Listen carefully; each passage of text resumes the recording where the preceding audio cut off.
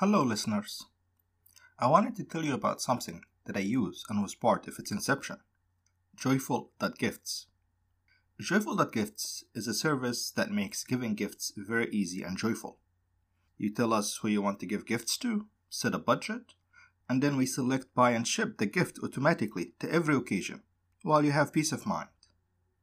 Best of all, you actually save money, since the software continuously mines the web for the best prices for you. If you want to give it a try, it's at joyful.gifts. No www, no .com, just type joyful.gifts in your browser and you're set to go. Thank you. Hello and welcome to the History of the Copts, Episode 51, The Return of the Pope.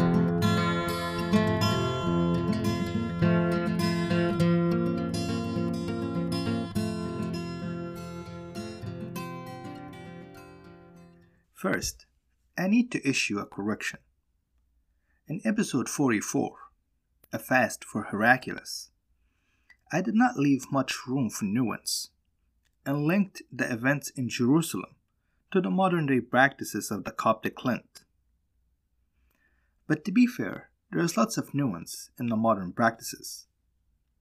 The evolution of the Fast of Heraclius into the Preparation Week is on shaky ground, and there is an alternative explanation. For one, Heraclius' popularity plummeted pretty quickly in Egypt once Cyrus came on board, so it is hard to see why would the Copts fast to absolve him of a vow.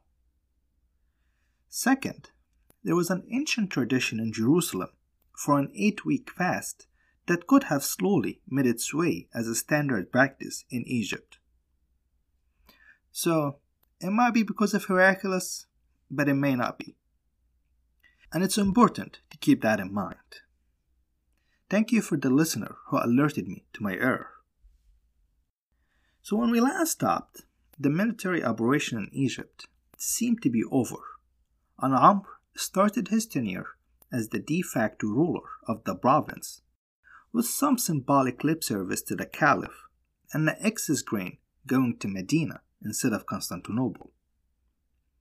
The Melkite Church had a new patriarch, an Alexandrian deacon named Peter, and Benjamin, the long-exiled Coptic pope, was still in hiding, and for the most part irrelevant. And not just irrelevant as a person. Rather, the Coptic Church influence at this point was greatly diminished, and it lay almost lifeless. Throughout its 2,000 years history, this period was one of the darkest. It is quite a miracle that it survived through it. In the decade of Cyrus's rule, most of the influential Egyptians switched over to the Melkite Church. Not to mention, many Miaphysite churches were essentially confiscated and turned into Melkite ones, with its lands and endowment transferred over. Even inside the rural villages, where the Coptic Church previously reigned supreme, the constant wars and persecution have driven off the bishops to the monasteries, breaking down communication between clergy and people. The monasteries in the desert were the last bastion of Miaphysite Christianity, and it is from there that the whole land would be slowly reclaimed. You see, Shenouda the Dux from last episode, one of the 3 officials that John of Nicaea accused of, quote, hating the Christians, had an idea for Amr. Why not bring back Benjamin and use him and his spiritual authority to govern the affairs of the Copts and the church? Unlike the Melkite patriarch in Alexandria, Benjamin had zero ties with Constantinople and was practically no influence with the aristocrats or any significant financial resources. The Pope is unlikely to resist Amr's rule in any major way. Now, Shenouda's motivation here are pretty complicated, and he's walking a tightrope that Coptic officials will have to walk again and again. On one hand, expressing loyalty to anyone but Amr or the Islamic government in general was at best not good for your career, at worst deadly. But in the same time, I believe some of them at least were genuinely interested in improving the affairs of the Coptic Church, so long as it did not in any way compromise their loyalty to whoever is in charge. So for Shenouda, it was first about helping Amr govern by getting Benjamin back from exile. Then, as a secondary issue, help Benjamin out of piety and return him to a position of influence, which is illustrated nicely in the fact that Shenouda was so disconnected from the Coptic Church that he had no idea where the Pope was actually hiding.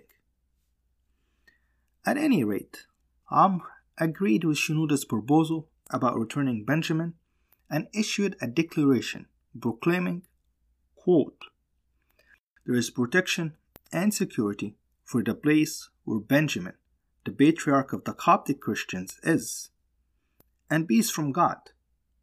Therefore, let him come forth secure and tranquil, and administer the affairs of his church and the government of his nation." Notice that last part, government of his nation, which sums up nicely the aspiration of the early caliphate. Amr had no intentions of forming a radically new government or assimilate anyone to be part of this government.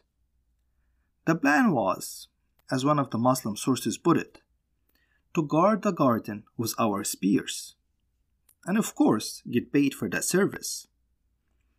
Had the Coptic Church of Amr's time been as influential and powerful as the ones in Cyril or Theophilus' time, Pope Benjamin would have probably taken Amr at his word and really governed his nation. But Benjamin's church was struggling, so all what he could do was to put it back in good order. And by the time this task was done, it would be too late, and the spears guarding the garden would be capable and interested in how it works. After the proclamation, Benjamin made his way to Alexandria, where Amr and Shenouda were staying to prepare for the Libyan campaign. Coming with him was a delegation from the monks of the desert of Sakitis, modern Wadi Natron, who also wanted to speak to Amr. Their entrance to Alexandria was a bit disappointing and probably completely went unnoticed. Only 13 years ago, under the Persians, Benjamin was the undisputed leader of Alexandria. But now he was in a different world, and the city was a different city. It was not the city that welcomed back Athanasius with a triumph-like parade with the whole population lining up to see him. No, this was a subdued city, and Benjamin was a stranger. The monastery was his home, not the city of Alexander. And in all likelihood, the Alexandrians, unlike the rural population, were divided in their allegiances between the Coptic and the Melkite churches. Thus, Pope Benjamin's return went completely unnoticed by Amr and Shenouda, and someone had to go to Shenouda and inform him that the Pope has returned. Shenouda then, keeping with the rule of ruler before patriarch, went to Amr instead of Benjamin and informed him of the return. Amr, making clear who's in charge, summoned the Pope before him. The two men then met, where the Arab general concluded that Benjamin is not a threat, and quote, "a man of God." He then gave him the freedom to operate in Alexandria, or whatever place he likes, and asked the Pope to pray for him on his upcoming campaign in Libya. The monks also asked for a guarantee of safety, which Amr gave them in writing. A letter which, according to the Islamic traditions, survived for 300 years, and the monks proudly displayed in the monastery as a proof of their rights under the caliphate. After the meeting, Pope Benjamin immediately set out to restore the Miaphysite bishops to their see and battle with the Melkite Church to win back those who have defected under Cyrus.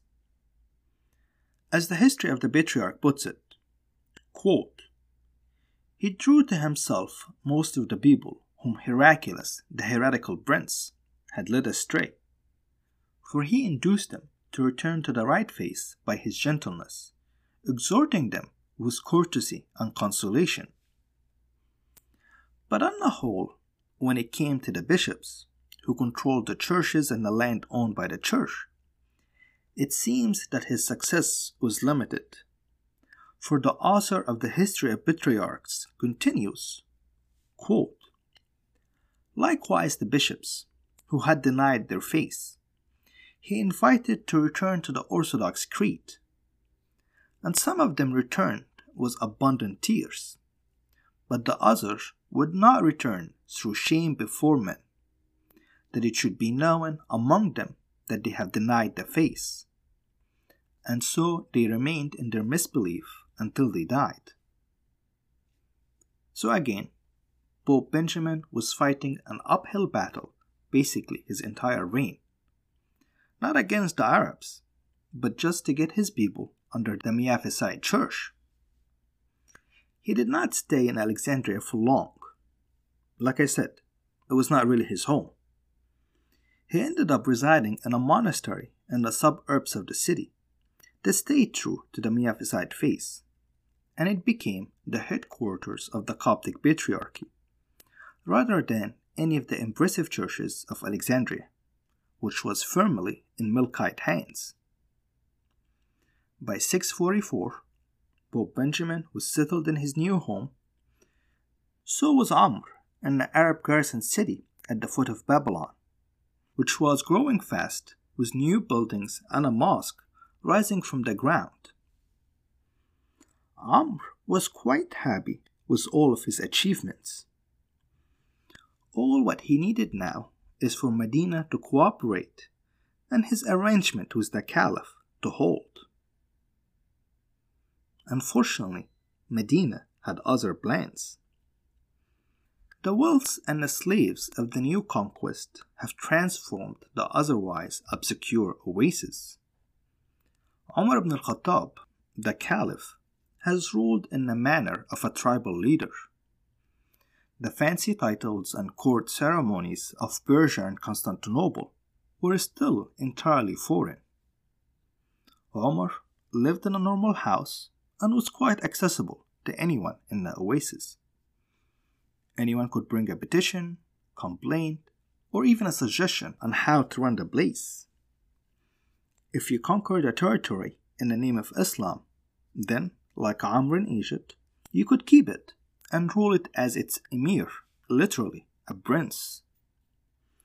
So far, under him, the caliphate expanded from Libya in the west to Iran in the east. The basic foundation of taxation were established. So was the settlement of the garrisons and leaving them off the land via the system of Diwan. Fustat in Egypt, Kufa and Basra in Iraq, and Damascus in Syria all became important cities that linked the growing empire.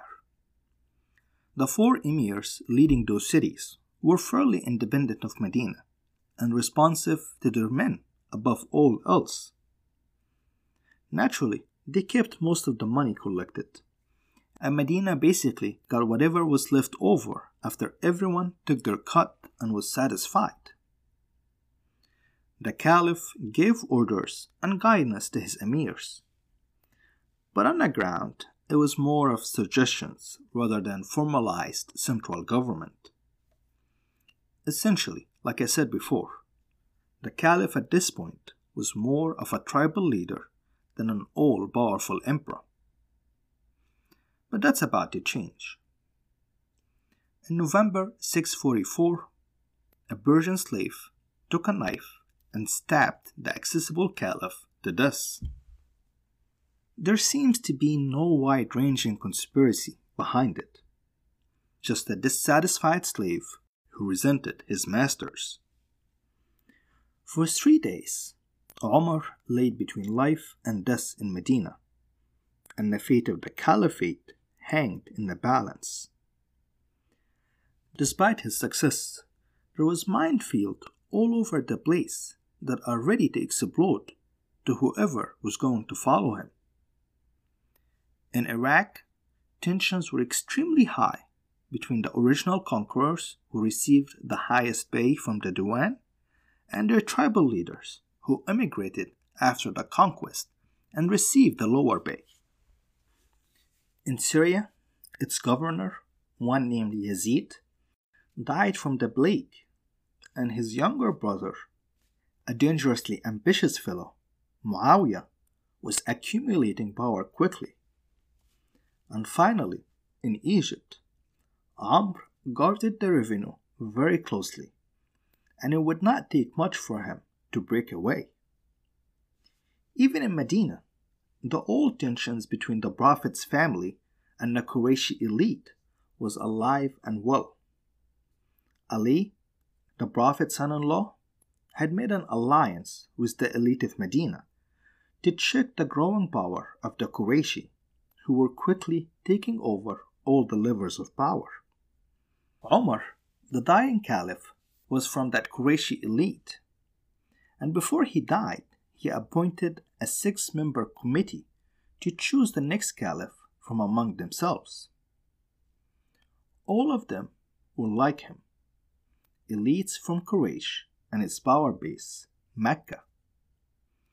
Now, the clear-cut, natural candidate to follow Umar was Ali, but his alliance with the elite of Medina was a bit of a problem for the Qurayshi leadership. All the emirs in the caliphate were from Quraysh, as well as all the men who were supposed to choose the next caliph. Thus, Ali was snubbed again for one Osman, another Qurayshi merchant from Mecca, who promised to increase the Qurayshi control and the fledgling empire and increase the money flowing into Arabia by imposing a better centralized government. To us, this meant that Amr ibn al-As, the emir of Egypt, had to go. Within a year of the elevation of Osman, an officer under Amr was assigned to take Upper Egypt from him, then very quickly promoted to take over the whole country. Amr, as you would expect, was livid at his removal. He had fought the Romans for 3 straight years, and saw his own son almost dead to acquire the land. And now that he finally did, that upstart Osman has removed him. Had he saw a chance of ignoring the order and get away with it, he would have taken it. But Osman knew what he was doing, and before removing Amr, he made sure that the governor of Syria, Muawiyah, was behind him. Syria had the most Arab soldiers currently, as it bordered Anatolia and the lands of the Romans. So in a way, Muawiyah was the only emir who can check the power of Amr, and in that instance, he definitely did. Not necessarily out of love to Osman, but more to shore up his own position, and maybe, if Amr decided to rebel, add Egypt to his domain. At any rate, by the end of 644, Amr ibn al-As, backed in a corner, left Egypt for a comfortable retirement, but with eyes wide open for opportunities to reclaim his position as the emir of Masr. He did not have to wait long. The new governor, Abdullah ibn Sa'd, gave him the opportunity to be back pretty quickly by alienating both Arabs and Copts right out of the gate. You see, he was hired with the explicit instruction to increase the revenue flowing from Egypt to Medina. This translated into two things. One, he increased taxation on the natives, especially in Alexandria, which was still a commercial powerhouse. Two, he cut down on the pay that the Arab soldiers and their family received. As the history of the patriarchs puts it, quote, he was a lover of money. He collected wealth for himself in Egypt, and he was the first who built the Diwan at Masr and commanded that all the taxes of the country should be regulated there. Now, to be fair, Abdullah ibn Sa'd probably formalized the Diwan and kept records to forward to Medina, rather than build the whole system from scratch. The system as a whole was started a bit earlier, but Amr ibn al-As just paid his own men and kept the rest to himself, with no need for a formal process or records. Either way, the increased taxes made waves in Alexandria, and the leading men of the city decided to do something about it. Communication was established with Constantinople, and the imperial forces were promised assistance if they come to Egypt. In Constantinople, the young emperor was slowly establishing himself, and a great victory to claim Egypt back would have made him a legendary hero, similar to his grandfather Heraclius. The Arabs at this point, other than Muawiyah in Syria, who was 10 years ahead of everyone else, were uninterested in mastering the sea. As Amr ibn al-As pointed out to the Caliph, dismissing the idea of a navy, quote, those within the ship are like worms in a log. So, on paper, the plan was pretty reasonable. Assemble a navy in secret, retake Alexandria with the help of its inhabitants, and use it as a base to conquer the rest of Egypt. The garrison that the Arabs left in the city was probably around 1,000 men, which wasn't enough to keep the peace, let alone defend the city from a professional army. So quietly, and without attracting much attention, the Emperor Constans sent a navy and retook Alexandria successfully with very little fighting by the end of 645. This development completely threw the plans of the Caliph Osman to get rid of Amr ibn al-As forever. The new governor might be good at raising revenue, but he was nowhere near as talented as Amr in leading men and fighting wars. Besides, the pay cut that he tried to push through on the Arab soldiers was fresh in everyone's mind, and they hated him for it. Osman, to his credit, quickly realized that he would not be able to save Egypt without Amr. So, he swallowed his pride and recalled Amr back and promised him to give him the governorship again if he can rid Egypt of the Romans. Amr ibn al-As then entered Egypt back to a hero's welcome from his men, who saw the general as their leader and defender of their privileged pay. This back and forth in the Arab camp, as you would expect, took 2 to 3 months to play out. In those months, they were disorganized, without a leader, and without a plan. So what did the Roman army do in Alexandria in this critical time? Absolutely nothing. Well, I shouldn't say nothing. The food in Alexandria ran out quickly, so they started sending raids to the delta to take food and supplies from the villagers.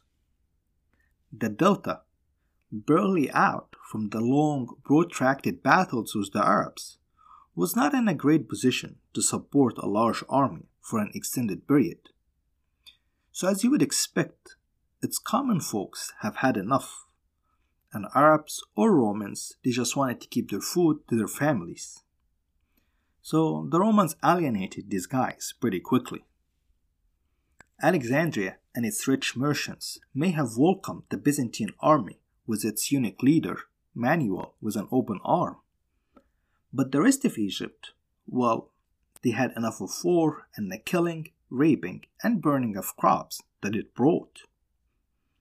Had Manuel moved quickly, he would caught the Arabs unprepared and spread out the burden of feeding his army. Alas, Manuel did not move from Alexandria until Amr was back in Egypt and his army organized and with a plan. But to be fair, Manuel did have a plan, and you could sort of see where he's coming from. The eunuch probably hoped that the Arabs would come to him in Alexandria, where he would be able to fight them from an excellent defensive position, and in the same time decrease the chances of a successful retreat of the Arabs, as they would have the marshes of the delta to their back. But if there is anything that the Byzantines should have learned from the last decade of war, it should have been to respect the military abilities of the Arabs and their tactical understanding of their surroundings. Even without Amr at the helm, the Arab forces had a deep class of experienced officers who not only knew how to fight, but more importantly, when and where to fight. So Amr, upon his return, pulled all the Arab forces from the delta and decided to wait for the Byzantines to fight him in a place of his choosing, not theirs. So after waiting in Alexandria for close to half a year, Manuel gave up on the idea that the Arabs would come to him and started to move his army slowly through the delta until he made it to Nikko, our fortified city on the western end of the delta. Manuel decided to end his march there and not go any farther. Nikko, while in the delta still, was good enough for Amr, especially outside the city walls and on the western side of the Nile, where it was more desert than marshes. Thus, the Arab army marched as well and camped outside of Nikko, where Manuel stayed in the city. And as Nikko was a good defensive position to retreat to, Manuel ordered that a battle be given. It was a true battle by all accounts, and Amr himself fought in it on horseback until his horse was hit by an arrow and fell. And even then, the general dismounted and were in the thick of the fight on foot. This was it for the Arabs. Losing this battle really meant losing the war and the whole of Egypt, the crowning achievement of the conquests as far as Amr was concerned. Slowly, the battle was turning toward the Arabs, who really had no other option but to fight. The Romans, on the other hand, had a fortress to retreat to if things got bad. So, when it became clear that the Arabs were gaining the upper hand, Manuel ordered a retreat to Nikko and then to Alexandria. And Amr quickly ordered his men to chase after the retreating Romans to avoid having to hopelessly besiege Alexandria all over again. The chase was unsuccessful, and Manuel was able to gather most of his army back to Alexandria and lock the doors. So, for the second time, the Arabs stood at the foot of the walls of Alexandria, and the city seemed invincible. As you can imagine, Amr's decision to leave the walls of Alexandria standing after the first time left him and his men mortified.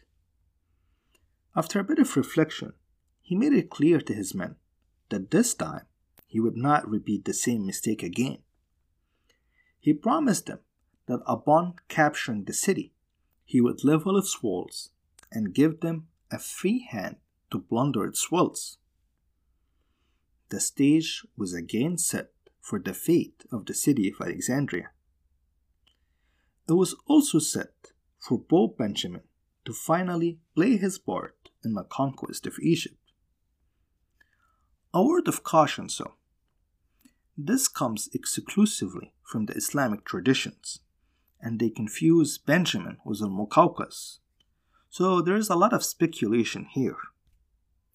But it seems that Benjamin, aware of the potential disaster if Alexandria fell, made his way to the Arab camp to try and work out a deal with Amr.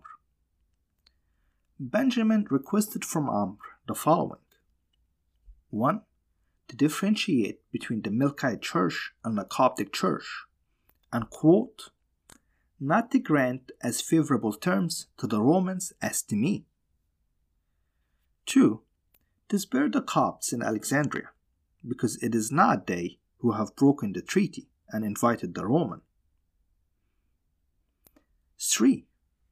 Once Benjamin dies, he is to be buried in a specific church in Alexandria that he pointed out to Amr, which is just another way to request taking that church from Melkite hands and ensuring it stays in Coptic ones forever, since he will be buried in it.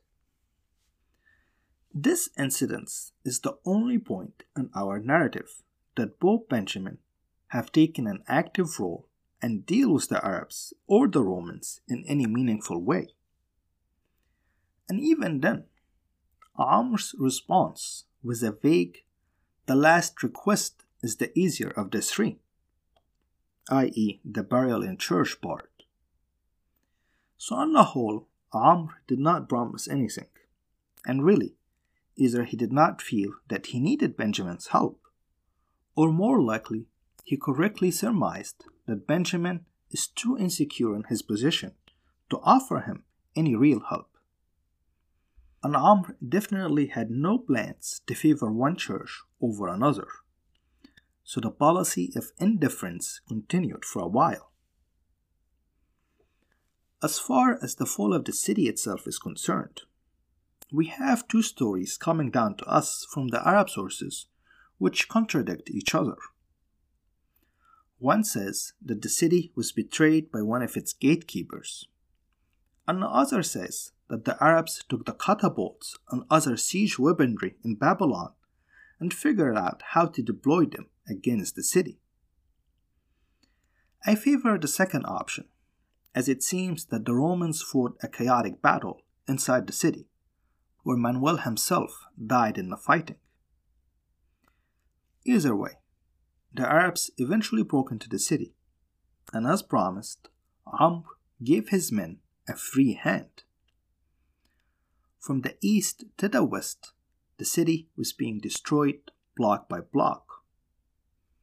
Finally, Amr stood in the middle, probably in the agora, and ordered his men to put away their swords.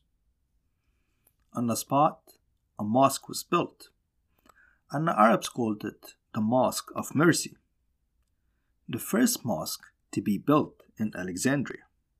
In the same time, during the fighting, the Church of St. Mark, housing his remains, caught fire. The blaze that saw the Apostle Mark put down the roots of Christianity in Egypt, where Arius first preached and shook the Christian world. This church, more than any other, symbolized the birthplace of Coptic Egypt. Now it was burning. This, of course, is not the end. Like the Copts, the Church of St. Mark will be saved from utter destruction and eventually rebuilt.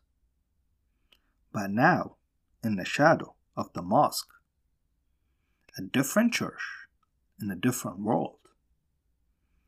Thank you for listening. Farewell, and until next week.